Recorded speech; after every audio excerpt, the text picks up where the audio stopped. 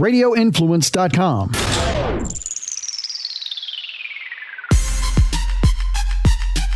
You are in the trenches with former Buccaneers offensive lineman Ian Beckles on Radio Influence. Hello, everybody. This is Ian Beckles, and welcome back to In the Trenches.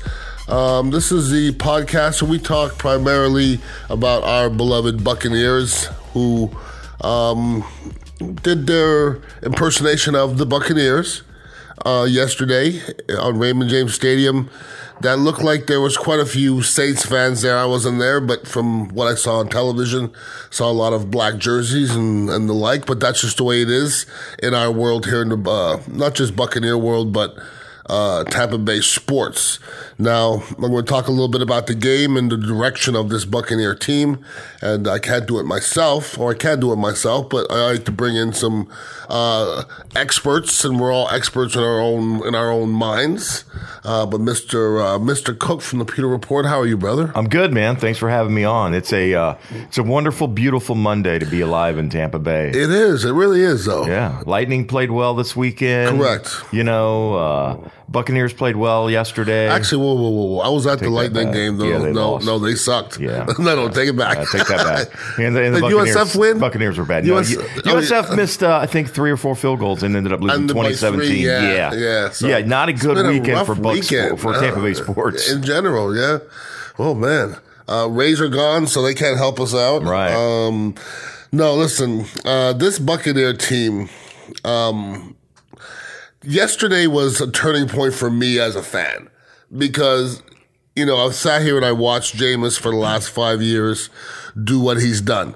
And the reason why Jameis Winston has a lot of Buccaneer records, good, bad, and indifferent, it's because he's too good to take off the field, okay? But I don't know if you could win with Jameis Winston. I'm not sure anymore. And I could be wrong. Jameis could leave here and be successful elsewhere. But I'm to the point now where I think it's time for Jameis Winston to move on and go somewhere else, and he needs a different atmosphere. That may not be the worst thing, Ian. And really, I don't know that it would literally take him winning a Super Bowl to win this fan base over. Correct. Because even if they go to the playoffs and they get bounced in the first round, it'll be Jameis's fault, right? Regardless if it is or not. Yeah. I mean, he's the lightning rod of the Tampa Bay Buccaneers, as you said, good, bad, and indifferent. He came into this job as a Florida State Seminole, so he got a little blowback from some of the other college teams, of course he did. But also the baggage that he came into the league with. So he kind of had that strike against him. So he kind of had a couple things going against him just to even win some of the fans' attention over. And his play on the field, you know, I keep saying this year, he dangles a carrot in front of you, right? Mm-hmm. I mean, if you got a horse and you want to lead him, you dangle the carrot in front of the hanging on the stick right in front of their nose, and they just keep walking. And that's what this guy does from time to time. He has games like he had against Los Angeles. He has a game really, you know, not a bad game against Arizona. Leads him on a 92-yard drive to win the game in the last couple minutes. And then he has 4 interception meltdown games. I don't know that I wouldn't equate yesterday's game with the Carolina game in London. A couple of those throws, the one right before the end of the half was a desperation throw. I mean, you know, he's just trying to make something happen right there in the middle of the field, trying to get a first down, maybe kick a field goal there. And the one to O.J. Howard. O.J. Howard's juggling the ball, tries to catch it behind his back. I mean, I don't think you don't pin that one on Jameis. No. But at the end of the day, the stats say one thing: he's got 18 interceptions this year. And as you and I were talking before we did the podcast, you know, my questions, I start wondering: does Jameis and his camp, do they want to be back? Good question. I mean, because you know he understands it's going to take a Super Bowl ring really to win the fans over. And even then, there's going to be a few of them that aren't. They won despite Jameis Winston, right? And that's unfortunate to a degree. But, you know, he's created some of this controversy, certainly on his own. And I don't know. Maybe Jameis Winston decides at the end of the year, I don't want to. Here's what Jameis can do if he wants to be back. He can say, sign me to that franchise deal, tag me, or I'm not signing a lower deal and I'm walking, right? Yeah, but this is the thing with me. watching Jameis, and statistically, he has some statistics that are so poor, he should be on the bench. Mm-hmm. He has some other statistics that are so amazing, you should give him his $27 million. Right. I've never seen a quarterback to do both at the same time. Right. And every game I watch a game where Jameis Winston makes 3 plays where if he takes them back, had a fabulous game. Mm-hmm. The rest of the game is pretty darn, there'll be some glitches here and there, but there's 300 yards of passing in the middle of that. There's a lot of other people that are getting put on the bench, Marcus Mariota and all those other guys. They can't pass for 300 yards. Right. They're throwing 3 picks, and they're passing for 150. Trubisky. Jameis has thrown 5 straight games over 300 yards. That's what I'm saying. But he's had 1 win. Okay, so for me, do you keep on saying if, and then he can't do it? 5 years? Listen, there's certain things that I did really well as a football player, and there's certain things that I was the worst at.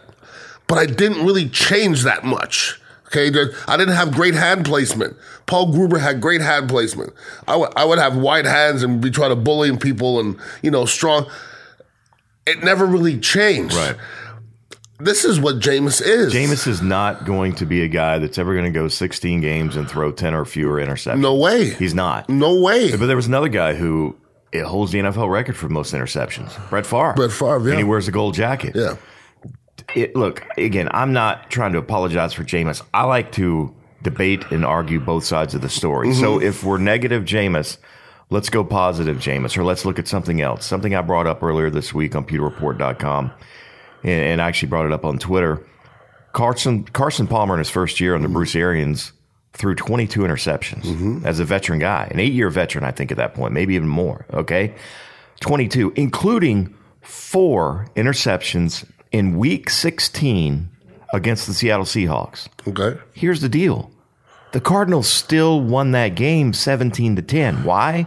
Because their defense that year averaged only giving up 19.3 points a game. Mm-hmm. This defense is the worst in the NFL right now. Yes, they are. The last 2 years. Again, that's not really Jameis dangling that carrot, but that's the thing that management sees that you wonder, what if we were only giving up 20 points a game? How many games? What's our record right now? Despite Jameis Winston having 18 interceptions. That's how the Packers won. With the Reggie Whites and Leroy Butlers and those guys that they brought in on the defensive side of the ball, that when Jameis throws an interception, it doesn't turn into 7 points. Last week against Arizona, he throws 2. The defense actually played well in those situations, only resulted in 3 points. But a lot of times this year, we've seen those interceptions turn into 7 points. More often than not. And again, I'm not trying to make excuses for Jameis Winston. He has to be and should be better at this point in his career. But he hasn't necessarily had the greatest supporting cast, including the guys that are calling the plays. I thought yesterday was the most discombobulated. Right. What are we trying to do offensively? This offense has no identity. Right? What are they? I mean, in the first half, Brashard Perriman has more targets than Chris Godwin and Mike Evans. That makes 0 sense to me. How about six called rushes to running backs? 6. Yeah. The game wasn't that far out of hand. It wasn't. And I will say this again, looking at the glass half full situation, the Buccaneers didn't get blown out 34-17 against the Cincinnati Bengals.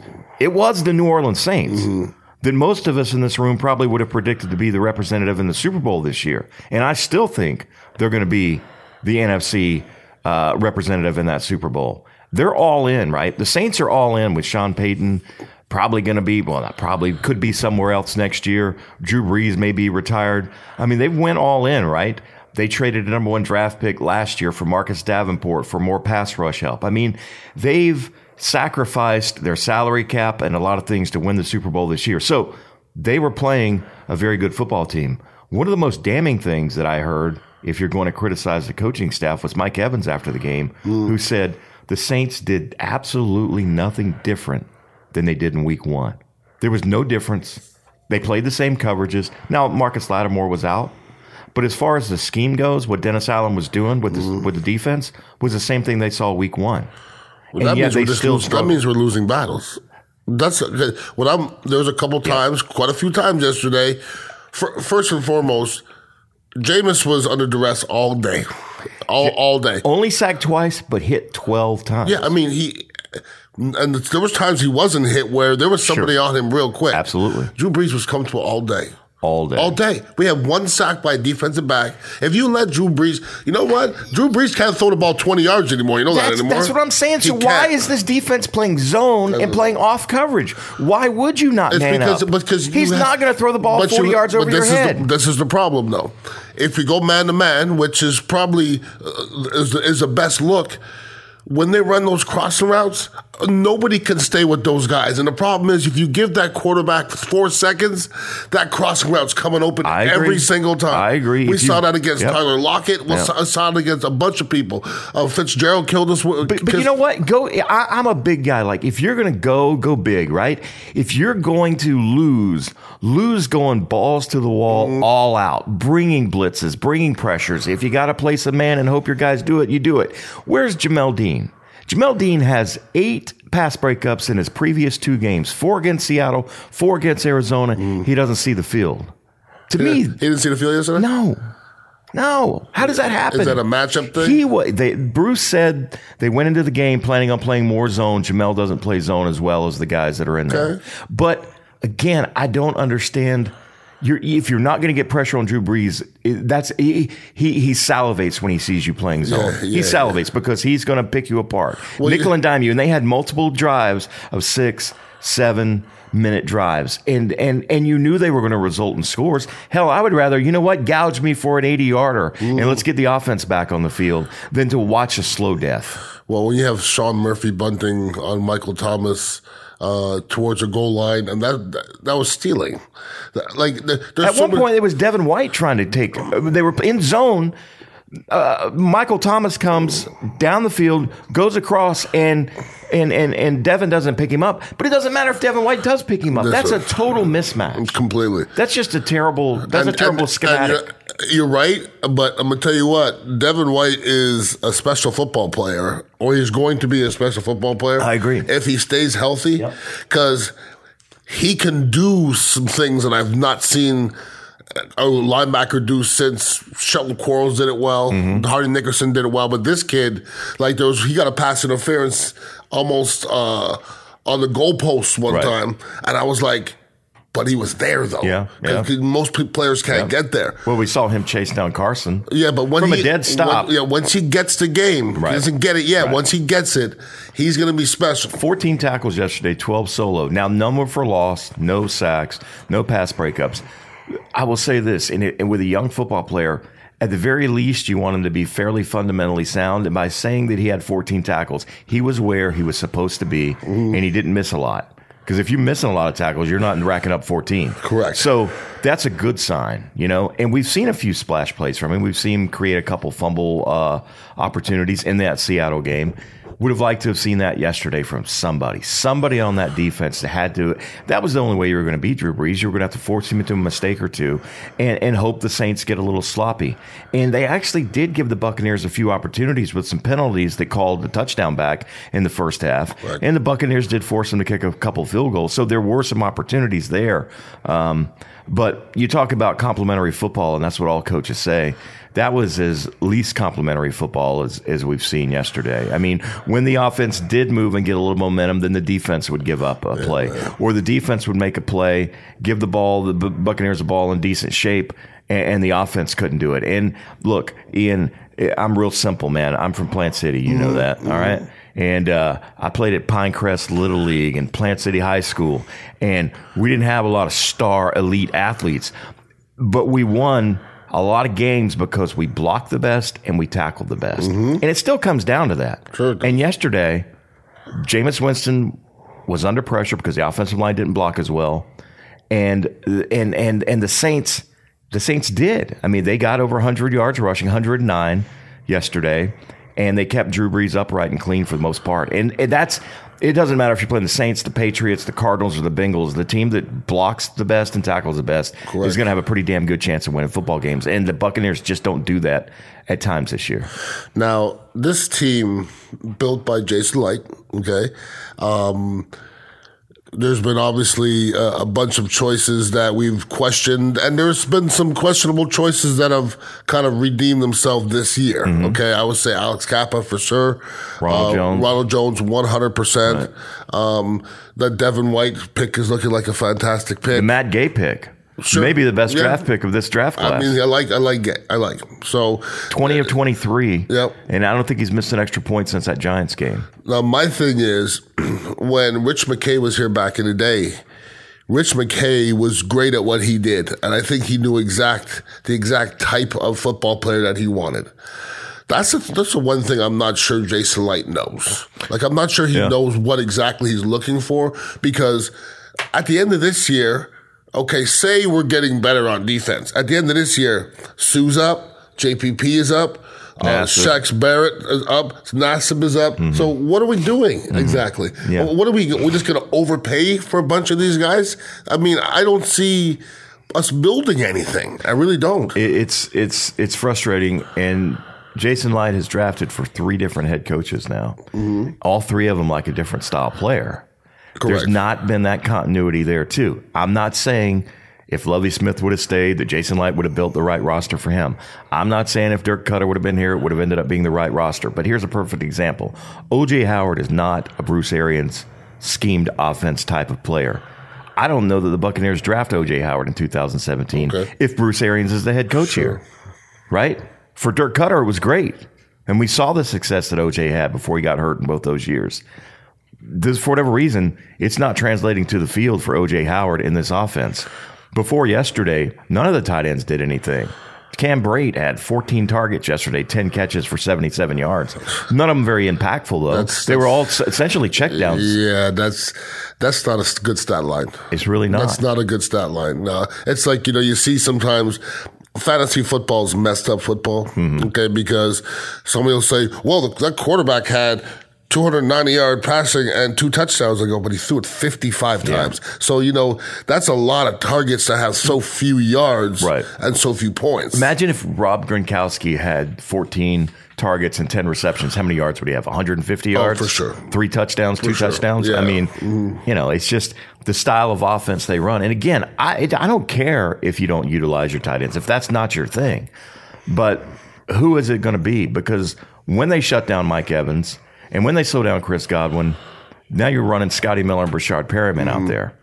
And, I don't know. I think, and we talked about it on our podcast last night on PewterReport.com, I think the biggest mistake Bruce Arians has made was handing the play calling duties over to a rookie guy in Byron Leftwich. You might be right. Bruce Arians made his name in the NFL, has got 2 Coach of the Year awards, a couple Super Bowl rings, partly because he was the guy calling the plays. And if he pulls it away, then it really looks bad, right? I mean, we've seen coaches do that in desperate times. We saw Lovie Smith take the play calling duties from the defense away from Leslie Frazier late in the season. And I don't think Bruce wants to be second guessed on that, because if Bruce does pull the play calling duties away, all of a sudden the offense starts humming a little bit more. And listen, as much criticism to give Byron Leftwich, this is still a top 5 scoring offense. Sure. And that was the problem under Dirk we complained about. They gained a lot of yards but didn't score enough points. They're scoring some points this year. God, let me tell you something. But it just doesn't feel. Yesterday's game was clunky from the start. The very first series, 6-yard game. Ronald Jones. Our season's clunky. I agree. It's a clunky season. It's because this Buccaneer team is hard to figure out, because if you say offensively, what do you think about this team offensively? I was like, okay, well, they move the ball, they score points, but they also give it back a lot. A lot. Okay, and that is a big statistic.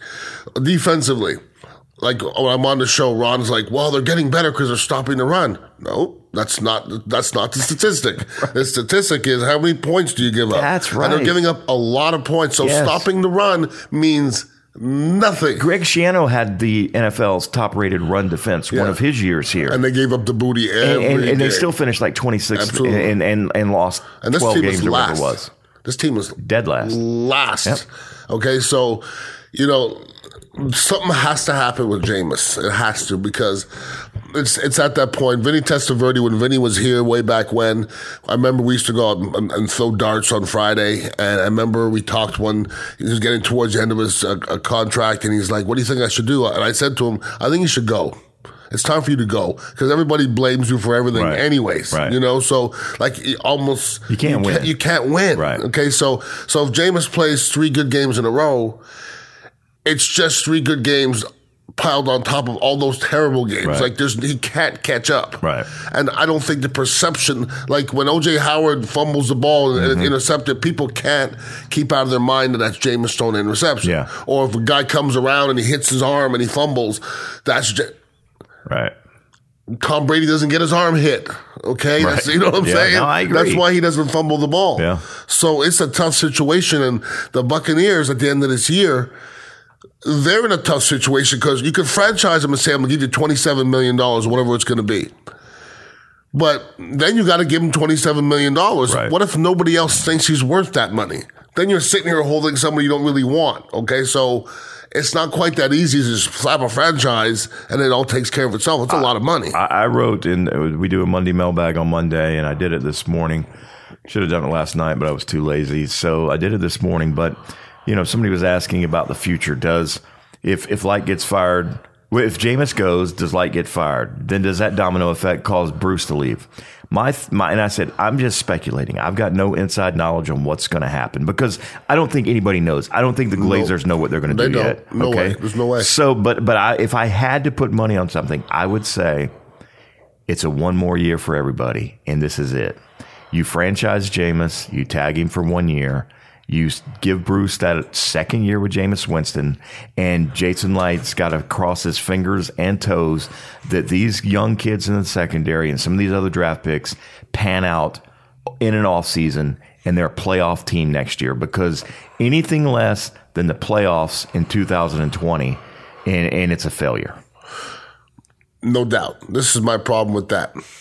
And you're asking the fans a lot. You're asking a lot of the fans. Well, you beat me to that. I'm a Buccaneer fan. I want the Buccaneers to win. I'm not a Jameis fan, although I think I could see him in a different light than a lot of other people do. Okay, sure. I can see some things in him that maybe some others don't. And it's not can. Yeah. It's not. You think you can because you watched game film with the actual quarterbacks. You played in the league. You notice there are throws that Jameis Winston makes that 9 out of 10 quarterbacks don't even attempt to make those throws. There was a couple throws yesterday that were fantastic. The catches weren't made. Yeah, a couple down, had to dig them out. But but a casual fan sees that and said, well, Jameis, you got to get that ball up. But if Jameis gets that ball up, the linebacker's right there to swat it down. It's intercepted. Right there. Yeah. I mean, so, yeah. There's little things. Right. But talk about the second year with Jameis, okay, and Jason Light, picking. Fans are getting towards the end of it, man. Fans, they don't want to see it anymore. They don't want to see Jameis anymore. Right. It's going to be hard to convince Buccaneer fans to be optimistic next year with Jameis Winston. 50% of them are going to be pissed that Jameis is still there. Yeah. Okay. And now the 50% that Jameis fans, 25% of them are humming and hawing now. Yeah. Because that's me. Because I'm like, well, come on, it's a lot. It's a lot now. Right. I've been watching this a long ass time. And Jason Light, nobody wants to hear what Jason Light's picks. Right. It's to the point where in the last couple of years, his picks haven't been that bad. But then you go back to 2016, and that's one of the worst drafts in the history of drafts. Certainly of this franchise. It was as bad as any that was. Well, who's had one worse than that where nobody else is nobody's on the freaking roster? Yeah. That's hard to do. Yeah. In 3 years, that's hard to do, man. Real hard. Yeah. So for me, this year's a wash. Everybody gets that. Everybody at the beginning of the year, some people were saying playoffs. Some people, I was like, come on, man. It doesn't really work that way, okay? You don't flip a switch and all of a sudden you go to the playoffs because just because you brought in a new coordinator. That usually works the other way, okay? It takes a while before Bruce Arians has his type of player here. Todd Bowles has his type of player. Right. Last year, we didn't have a 3-4 personnel. But we didn't change anything. Sure. So we're trying to figure out how to get some 3-4 personnel in here. Do you pay Shaq Barrett all that money at the end of the year? So there's a lot of decisions need to be made, man. A lot of question marks going into this offseason. And, you know, another thing I wrote in today's mailbag was it is difficult to evaluate a roster based on just looking at past film. And Vernon Hargreaves is a perfect example. Mm-hmm. Todd Bowles, Kevin Ross, Bruce Arians, they watched the film, and there hadn't been a lot because he's been hurt the last 4 years, but they watched the film, and they thought, you know what, this is a good cornerback. We can win with this guy based on what they saw on film. But we don't know, and again, I'm not saying I know anything about Vernon, but just in general, we don't know what a player's study habits are. Mm-hmm. They don't know what a player's practice habits are. They don't know how well they take coaching and criticism. Correct. And how quick they can learn. So you can evaluate a roster on film, as this staff had to do, but until they get them on a field for 16 games, it's difficult. I think you're going to see a ton of roster turnover because now Bruce Arians and his staff knows, number one, who can pick up the system, who has the talent to play their type of system. Doesn't mean Vernon Hargreaves can't go somewhere else and be successful, or any of these players. It's sometimes all about scheme and relationships and the players around you. But, you know, they're going to be able to now not just look at film. They're going to have firsthand knowledge of these guys from what time they get to the building, what time they leave, what are they doing extra, if they're doing anything at all, if they're a bad apple in the locker room, all of those things that you can't evaluate from a roster just looking at tape. And that's what they started this season off with, by trying to evaluate a roster based on, you know, just game film, not personal human interaction. And that's a big part of things with Bruce Arians, as we've seen, because a lot of people have forgotten he got on Vernon's ass first day of training camp. First day. Correct. First day of training camp. Yep. So, again, he didn't say that when I talked to him in March in Arizona at the owners' meeting. He was all about Vernon Hargreaves. But at that point, I don't know that he even met Vernon Hargreaves, right? You know? Probably not. And so quickly things turned sour in that relationship, and it never really improved. And, you know, Bruce is going to have an opportunity now and his staff to sit down at the end of the year and say, these are our type of football players. Doesn't mean the guys we get rid of are necessarily bad, but they're not our type of guys. Sure. And then he can go to Jason Light and say, all right, let's rewind in history. I don't want an O.J. Howard at number 19. I want a Dalvin Cook at running back. You know, that would have been a better fit if you could turn back time. But see, now he'll be able to say, this is what I need to win next year. This is the type of player that I need to win next year. Still doesn't mean they draft the right ones, because you just don't know. It really is a crapshoot. The success rate of first-round draft picks being in the league 4 years or longer is still only 50%, and that's in the first round. And it only gets lower as you go deeper into the draft. That's what is worrying me, because where the Buccaneers are going now, you know, I almost wanted to put Ryan Griffin in the game yesterday. I swear to God. I was like, this is not the right equation. Right. This is not going to work. I've been watching this for a long time. It doesn't work. Ryan Griffin, put him in there, maybe brings a spark. I'm serious. I don't know what's going to happen. But when you go into the off season, the job for this organization is going to be to kind of bridge to the next year and look like you're going in the right direction. Right. I don't see it. I don't see with the quarterback situation, regardless what happens there. Yep. But with these lines, we're not that good inside. We're just not that good. We have two great wide receivers. We run two tight end sets, but we don't use our tight ends. We have two average running backs. You know, our pass rush isn't there. You can't buy a pass rush. Yeah. So where are we going to go? We still have next year. We're still going to have young defensive backs. They're going to be young. I mean, still, Carlton Davis is in his second year. He's a little better than he was as a rookie. No, I mean, he's getting there. But it takes a long time. Now, I asked Todd Bowles this last week in his press conference, because Greg Schiano told me a long time ago, in his opinion, he thought cornerback was, other than quarterback, cornerback was the most difficult position for a college guy to transition to in the NFL. Sure, absolutely. And I asked Todd Bowles that specifically last week on Wednesday or Thursday. He said, yes, but he also thinks middle linebacker. Because you have to make so many different calls, reads, and be in position. He said, but cornerback is a very difficult thing. So you're going to be starting a second year starter at middle linebacker. that's still going to be learning the game. Sure. You're going to be starting a bunch of young guys in the secondary again. But my whole thing is, and I've said it, if I'm the Buccaneers, I'm going heavy offensive line like they have defensive backs in this draft, and I am going out and I'm getting 2 veteran cornerbacks. They don't even have to be starters.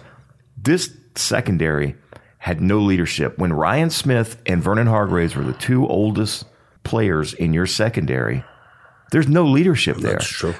And that's the reason Vernon is not here anymore.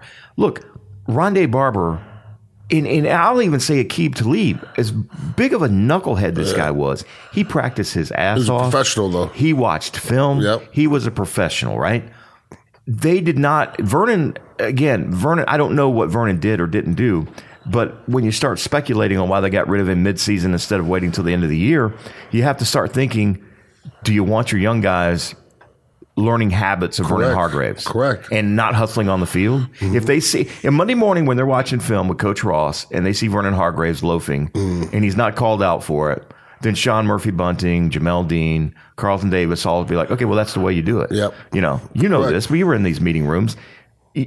Having those veteran guys, even if they're not necessarily stars or starters, and you don't have to go out and trade for a Jalen Ramsey type talent, even a Janoris Jenkins type talent. But listen, Morris Claiborne, right? Not the greatest cornerback in the world. Has bounced around quite a bit. Did not sign until August 8th this year with the Chiefs. Andy Reid knows a little bit about football, right? Sure. For $1.5 million. Do not tell me Morris Claiborne would not have been an asset to this young secondary. And probably they beat Seattle if Morris Claiborne's in there and not Jamel Dean. Or anybody else. I mean, Seriously. really anybody back there. I mean, again, I'm not a big, huge Mo Claiborne fan, but at the same time, I am a fan of having some veterans, at least one solid veteran in each meeting room. You know what I mean? It's essential. It's essential. Yeah. Just like they were saying the other day, like hockey doesn't have as many players, but there's never been a Stanley Cup champion that hasn't had a Stanley Cup champion on it. Somebody has to know what it looks like and feels like. And when I sat in front of Bill Parcells, that's one of the first things Bill Parcells said to me. He goes, I know what it looks like. Yeah. And at first I didn't get it. Right. But he goes, son, I know what it looks like. I know what a good football player is. I know what a good football team is. We have a good football team. We're ready to go to a championship. And I was in 2000, and Vinny tore his Achilles that year. Mm-hmm. Or else they were good. Yeah. Like they might have gone. I think they went to the playoffs with like Ray Lucas or something like that. Right. So. And you know what? And Bill Parcells twice almost came to Tampa Bay and probably looked at this team and said, I'm not seeing it. And is why he backed out. This organization, brother, is it's dummied down some people, you know? It's there's so many quarterbacks that have been through here and not succeeded, and then we keep on blaming the quarterbacks. Well, maybe it's the organization. You can't tell me every quarterback that ever went through Cleveland sucks. Again, we've recited this stat to the point where we've run it in the ground. But in 45 years, they've yet to sign a drafted quarterback to a second contract. That's crazy. Mind-boggling. That's crazy. And they've allowed 3 of them to walk. Who went on and now have Super Bowl rings. That's what I'm saying. You can say what you want about Trent Dilfer. He's got the same amount of rings as Drew Brees. At the end of the day, he's got a ring on his finger. Yeah, he does. Game manager or not. Yeah. Greatest defense in the history of the NFL. It doesn't matter. I don't care. He was the guy, and he's got that ring, and nobody's taking that ring away from him. Oh, no, I defend Trent Dilfer. Yeah. I defend. Well, Trent Dilfer, I go, he quarterbacked a Super Bowl champion. Right. That's hard. Right. I don't care what you say. Yes. It's hard to play 16 games, not mess up, then play in the playoffs with all that pressure in front of everybody. Right. All that's hard, bro. Right. He still and has to maybe make even throws. more pressure because the defense was so good. Yeah, exactly. That if they were going to lose, it was going to be because of him. Correct. If they weren't going to win, it was going to be because it wasn't going to be the defense's fault. It was going to be Trent Dilfer's fault, and yet he still managed to pull it off. This one even bothers me even more. When I hear people say, Trent Dilfer on television, why is he talking about being quarterback? What does he know? What does he know? What are you talking about? Yeah. What do you know? Right. What do you? I mean, he played 15 years. Yeah. in the NFL. Right. Then he coached. He's forgotten more stuff than most people will ever know. Absolutely. Yeah. And listen, we can look at his career as a whole, and from his number one draft pick status, a top 10 guy, say it was disappointing. Again, at the end of the day, he's got a ring. He put up a bunch of yards. Vinny Testaverde is top 5 in all time in passing yards in the NFL. Played, I think, ended up 16 or 17 years. Correct. In this league. Yeah. But Jameis Winston will have a job in the NFL for a long time. Yes, he will. He's better than Vinny Testaverde, in my opinion. He's better than Vinny Testaverde, and Vinny played as long as he did. He's a lot better than Trent Dilfer. Trent Dilfer played for a long time. He has better supporting cast. Jameis does. Well, that's true. Then Vinny. He's definitely more he better than Vinny. He had Bruce Hill and Mark Carrier for a couple years, and that was about it. But, I mean, we have tight ends and all kind of stuff. I agree. And he plays in an era where it's way different. Where the quarterback is protected, the rules favor the offense and things like that. They can't take your head off anymore. But I still believe that regardless of where Jameis goes, he'll play another 10 years in this league. I agree. He'll have a job. He may not be a starter. I don't know where he'll be 10 years. But I'm just saying, quarterbacks are hard to find. Mm-hmm. There's only 32 jobs, right? And if somebody asked me in the mailbag today, well, why don't the Buccaneers have Teddy Bridgewater as a backup? Well, I mean, number one, there was only one Teddy Bridgewater out there. He signed for $7.25 million. The Buccaneers, you can't. The Saints are different because they have Drew Brees, who's over 40 years old, who's fragile, who they're all in on a Super Bowl this year, right? Buccaneers brought Blaine Gabbert in, and for $3 million. Mm-hmm. So again, you can't. Paying $7 million for a guy that you hope never sees the field is kind of crazy, unless you know that you're a Super Bowl potential winning team. They knew they weren't going to win the Super Bowl this year. Nobody, listen, all this stuff about, we're going to be pretty good. We got more talent than I had in Arizona when we finished 10-6 my first year, all that stuff. It doesn't matter. They weren't going to win a Super Bowl this year. They're talking to themselves. Yeah. And the Teddy Bridgewater thing, Teddy Bridgewater for the $7 million got in, earned his money this year. Now everybody's talking about him getting $25 million. If you put Teddy Bridgewater on the Tampa Bay Buccaneers, he doesn't win. No, it's not this year. This year's no different. No, not with that. They're a 3-7 football team or whatever they are. Regardless. With Teddy Bridgewater. That's the thing. You're supposed to build your football team to where you can play football with anybody at the helm. Mm-hmm. Like, it doesn't matter. When somebody goes down in New England, doesn't matter who you put in there. They're going to figure it out, and they're going to play ball around them. Right. If you have to win with defense, and that's how you're going to have to win. Right. That's when you talk about managing games. Jameis Winston can't manage games. The only way this Buccaneer football team wins is if Jameis Winston plays outstanding. Period. Because in games where Jameis Winston has not had a turnover, which hasn't been many in his career, the team is still only 12-13. They still have a losing record. That's what I try to say that to people, and it's hard because when you're losing, and a lot of the reasons why we're losing at times is because of Jameis. Yes. There's no doubt. Yes. But when you're losing as often as we do, you can be Mike Glennon and just punt the ball, but then you lose every game. Mm-hmm. Or you be like Jameis Winston, who comes back and wins some games, but is going to throw some picks. Right. So, but I can't watch Mike Glennon. I can't watch it. Right. So it's the good and the bad and the ugly all in one rolled up with Jameis Winston. And as long as he's here, we're going to see this. Yeah. And I don't know if you can get it out of him. I don't know if, as a guy who's a Florida State fan who will forever love Jameis Winston because he won a national championship, right? In 2013. Now, again, I know people don't believe this, but once a guy leaves college and I'm covering them in the NFL, it doesn't matter. I actually wanted the Buccaneers to draft Vernon Hargraves, a Gator. It had nothing to do with where they went to school. Sure, I don't care. I thought he was the best quarterback at the point where they were drafted. I don't care about that. No, me neither. But even me, I'm to the point now where I'm like you, Ian. I'm just getting kind of tired of seeing the same thing. Yeah. Regardless of whose fault it is, it may be time to try something different. Although I still have a feeling the Glazers don't want to blow this all up. They don't.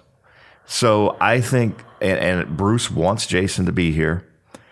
We don't know yet if Bruce has the energy to start over with a brand new quarterback. And I'll tell you something. They may draft a quarterback next year. Jameis may be gone. But I can assure you there will be an 8 or 10 year veteran somewhere, and it may be a Teddy Bridgewater type.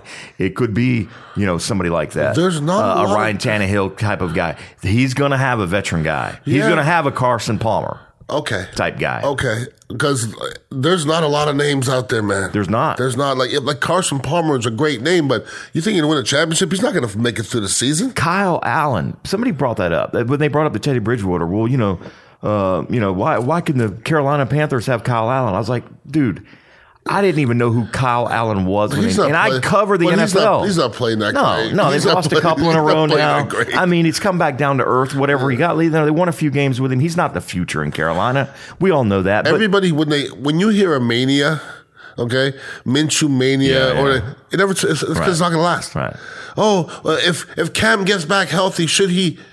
Yeah, no, if Cam's healthy, he should be ahead of him because he's better than him. There is a guy. He's going to be somewhere else, probably. There is a guy that I think Bruce Arians would take a strong look at. Absolutely. No way. 100%. I don't see it. 100%. He could be a guy that this team takes a look at. A veteran guy who's been to the Super Bowl. I mean, again, I don't understand. I don't know all of his health issues and things like that. Is he going to be durable enough? He's certainly not the same Cam Newton that was running all over the field 5-6 years ago. But he fits that Bruce Arians type guy, kind of that veteran guy that Bruce, is not going to have to groom and go through a lot of growing pains with. We know what Cam Newton is. Cam, what he does well, what he doesn't do well. I can see an Andy Dalton type of player. Yeah. Like you can win. You can win with Andy Dalton. Yeah. If you're good around Andy Dalton, you can win. Right. Listen, I love Brad Johnson. Again, another Florida State guy. Yeah. He couldn't beat out Casey Weldon in Tallahassee. Yeah, he did not beat out Casey Weldon but Brad in Tallahassee. Johnson is a tough football player. And a smart, cerebral football player. Yes, and he was so much tougher than people know. But here was a guy who played for two different teams before he got to Tampa. I think two. Sure. I know the Redskins and Minnesota. I don't remember who else he played Dallas. for. I mean, before he found his, and maybe that's what Jameis does. Maybe Jameis becomes a Brad Johnson 5 more years from now. I don't know. It's possible. I mean, I see Jameis having some success somewhere. It's not going to be here. He's got to have the right cast around him. Correct. The right coaching staff, but also a really good defense is going to bail him out because he's going to throw interceptions. He's going to fumble the football from time to time. But yet he's also going to drive you 92 yards against Arizona, which turned out not to be a bad football team. That's not as bad. That's a decent win that they had. The thing is, this team can't string them together. No. They can't build off of them. Well, what are they building off of? What are they building off of? What do they do consistently? Yeah. What does this team do week in and week out? Stop the run. Yep. That's it. Yep. Let me ask you this, and I brought this up, and people have been like, no, that's crazy talk. You'll know this a little bit more than some of the people I've asked. Is a commitment to stopping the run, can you overcommit so much to stopping the run that you can hurt your back end? Yes, absolutely. If you talk about... How are you the best at stopping the run and the worst against stopping the pass? Remember the Buccaneers way back when they were the best? You know what they were doing? Rushing the passer every down. Yeah, that's right. And on the way to rushing the passer, they stopped the run. Yes. And now we're doing the other way. I heard the commentators last night in that game talking about Aaron Donald. Well, sometimes he gets up the field so fast that you know what? That's okay. That's okay. Because he also has the most tackles for losses and the most sacks and the most quarterback pressures and most quarterback hits. Yeah. Okay. All this, listen, stopping the run was so crucial when Tony Dorsett was running the football and Franco Harris and even James Wilder. How many running backs single-handedly take a team on their back and lead them to a Super Bowl? Tell me. It's been a long time. It's been since probably the Dallas Cowboys. Yeah. Or we're talking about Denver Broncos. Redskins. You're right. Terrell Davis and the Broncos. I mean, it's just kind of an old school mentality. Yeah. Yes, you don't want to get gouged for, 150 yards. But if a running back gets 150 yards, but you're only giving up 150 yards passing, you stand a pretty damn good chance of still winning the football game. Defense is all speed now. It's all about speed. If you don't have speed on your defense, it ain't going to work. Again, and we don't put the quarterback on the ground enough. That's right. And I think that's the most important thing in football now is put the quarterback on the ground, get in the quarterback's face, and at least make him uncomfortable because we see how Jameis Winston performs when he's uncomfortable. Or Tom Brady. or Absolutely. Drew Brees. Absolutely. All these guys. Look at what the Falcons did when they held the Saints to 9 points 2 weeks ago. Beat the crap out of them. 6 times. They 6 beat the crap. sacks. I watched it. They Yep. beat the crap out of them. They just beat them up front. And when the Buccaneers have been successful, and they have beaten Drew Brees a handful of times, they've split the series. They've got after him. They've got after him. Yeah, well. But to me, that was the worst game plan that Todd Bowles has had this year, where we're going to sit back, we're going to tackle, we're not going to let anything over our head. Drew Brees can't throw the ball 40 yards down the field anymore. Well, he just can't. Kamara should kill you with the little dinks and dunks, that's for sure. And then that's methodically move the ball down the field. That was it. Well, let's hope that they figure some things out quickly. I don't see it myself. I will say this, Ian, before we leave. Jerry, bad football is still better than no football at all. You're right. Megan asked me the other day, she's like, why are you watching this game? You don't care about these two teams. Because I said, because in March, when it's no Sunday football. night and there's nothing on, and I'm watching a crappy game on Saturday of college football, and she's like, why? Because it's going to be gone. Yeah. We're halfway done with the NFL season, right? 6 games left, something like that, a month and a half left before the playoffs. We're going to be jonesing for some football here in a few months. I'll take bad football over no football. Word you speak of? I just can't Seriously, remember. playoffs. A long time ago. Jesus, criminal. It's been a long time since we had a playoff feel around here, brother. Long That's time. right. And it's getting tiresome a little bit. Some people would say I'm the problem. I mean, I started covering the Buccaneers full time for Scott back in 2011, and It is, yeah. yeah, no playoffs since then. John Gruden once told me I was a problem when they were 5-11. Yeah, it was all your fault. It was my fault, yes, Yeah. because I was doing a John Gruden show. That was a lot of fun. He was a hoot. Yeah. He was. You know what? And a lot of after last season, a lot of people were saying, "Oh, aren't you glad the Buccaneers?" Because they were really hot. The Glazers really wanted Gruden to come back here. Oh, God. And you think, oh man, that would have been after last year, it looked smart that they didn't get him. Don't look now. The Raiders are playing pretty decent football. They 6-4 right now. They are. I mean, they're no threat to the AFC. You don't but need to do much in the AFC, but right now. that's true. You could And they've had a ton of injuries on that football team. And a lot of people are like, Derek Carr and John Gruden aren't going to get along, and they're making it work right now. still very early. Yeah. That could implode at any second. But wouldn't you take 6-4 over 3-7 right now, though? Yeah, well, yeah. Those are two organizations going in way, way different directions, unfortunately. They have 5 of the first 100 picks in the draft. Yeah. That's not bad. I like Mike Mayock. I like Mike Mayock as the GM there. I had an opportunity to spend a lot of time with him at the East-West Shrine game and the Senior Bowl over the last 7 or 8 years. Very wise man. Smart very man. Yeah, smart absolutely. man. And the right guy for Gruden, because Gruden, this can't work with everybody. Or anybody. Or anybody. The fact that him and Mike are kind of making it work a little bit, For now. that's good. For now. Yeah. For now, you're right. Because you know very well, John Gruden just barrels forward and this carnage behind him. Yes. Yeah, He bullet just, and China shot. No, seriously. Yeah. If somebody really sits and looks at it, he's knocked down every pin everywhere he's gone. Like he can't work with anybody. Right. Like he couldn't work with any of his Monday Night Football compadres. Yeah. They all fell. Yeah. He fired Rich McKay. Rich McKay was in that locker room when he was 2. Yeah, that's You true. know what I mean? He fired Rich McKay. Yeah. You kidding me? Yeah. He couldn't work with nobody. Yeah. Anyways, that's your boy. I'm my boy. I'm my boy. That's your boy. It's certainly not That's my Jerry's boy. There you go. But I appreciate everybody listening in. This has been great. If anybody wants to get in contact with yourself, Pewter Report. Yeah, pewterreport.com. We got a ton of stuff up. All our post-game coverage from yesterday. We do most impressive, most disappointing, a game recap. Scott writes a column after the game. We've got our Monday mail bag. Trevor Sikkema does his Cover 3 on Tuesdays where he does film breakdown.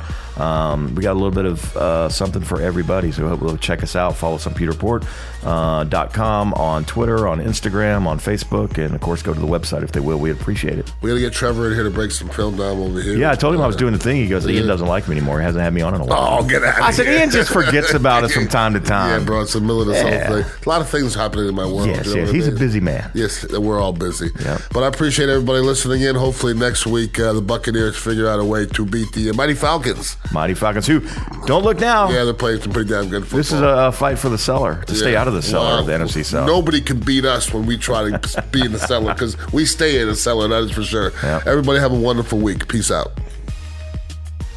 You have been in the trenches with Ian Beckles on Radio Influence.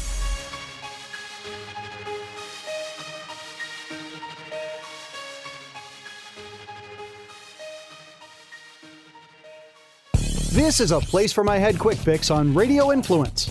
I'm notorious for being one of those, oh, I'm fine, type of people. And the people closest to me call me on my bullshit. Yeah. People that I work around, they're like, oh, yeah, he's fine, well, whatever. But the people that matter and the people that know what that means. Right. We talked about, and I don't want to limit it to guys, but that's just the way men are brought up, or at least how I was brought up. And Same. Yeah, I don't want to sound like the old guy, but, that's just the way our generation was brought up. Guys can't show their emotions. Guys have got to be the strong ones. And, the people that really need the help aren't getting the help they need because of, I'm fine. A Place for My Head with Brandon Thompson and Jerry Petuck can be found on Apple Podcasts, Stitcher, TuneIn Radio, Google Podcasts, and RadioInfluence.com.